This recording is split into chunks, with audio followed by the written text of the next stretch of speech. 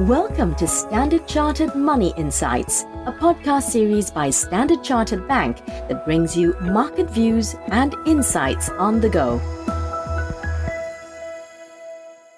Hi listeners, my name is DJ Cheong and I'm an investment strategist at Standard Chartered Bank. You are tuned in to the weekly FX Navigator, where we give you an insight on key FX drivers and catalysts we are focusing on in the near term. Today, we will talk about why we continue to favor the pound and why we think it has room to rally against the dollar over the next few weeks. Firstly, we expect the summer months to bring the next wave of a broad dollar decline. The UK has led Europe's rebound, having rolled out a robust vaccination program. This remains pound positive via accelerating economic growth. Secondly, we believe the Bank of England, the BOE for short, is likely nearer to tightening policy, be it through tapering or policy rate hikes. The most recent set of economic forecasts suggests UK inflation will likely rise further, and this reflects strong post-pandemic growth.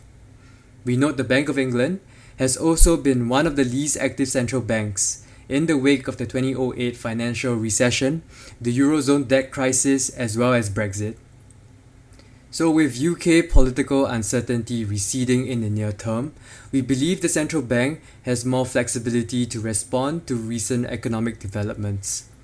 Thirdly, as risk sentiment improves, we should see renewed capital inflows into the UK, and that means the pound could rally further.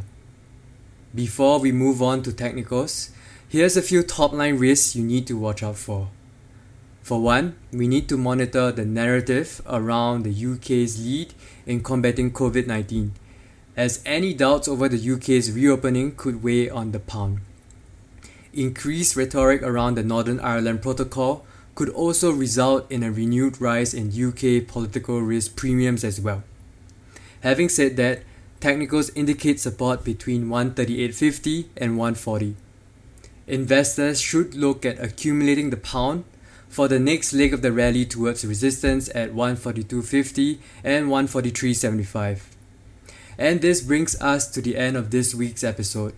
If you would like to find out more about our latest publications, head to our website at se.com and look for the tab titled Latest Market Insights. Now listeners, if you liked and found this podcast insightful, we appreciate if you rate and drop us a review.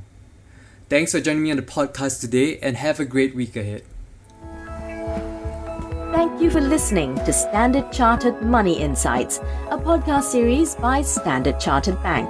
For more details on the latest market insights, subscribe to Standard Chartered Money Insights.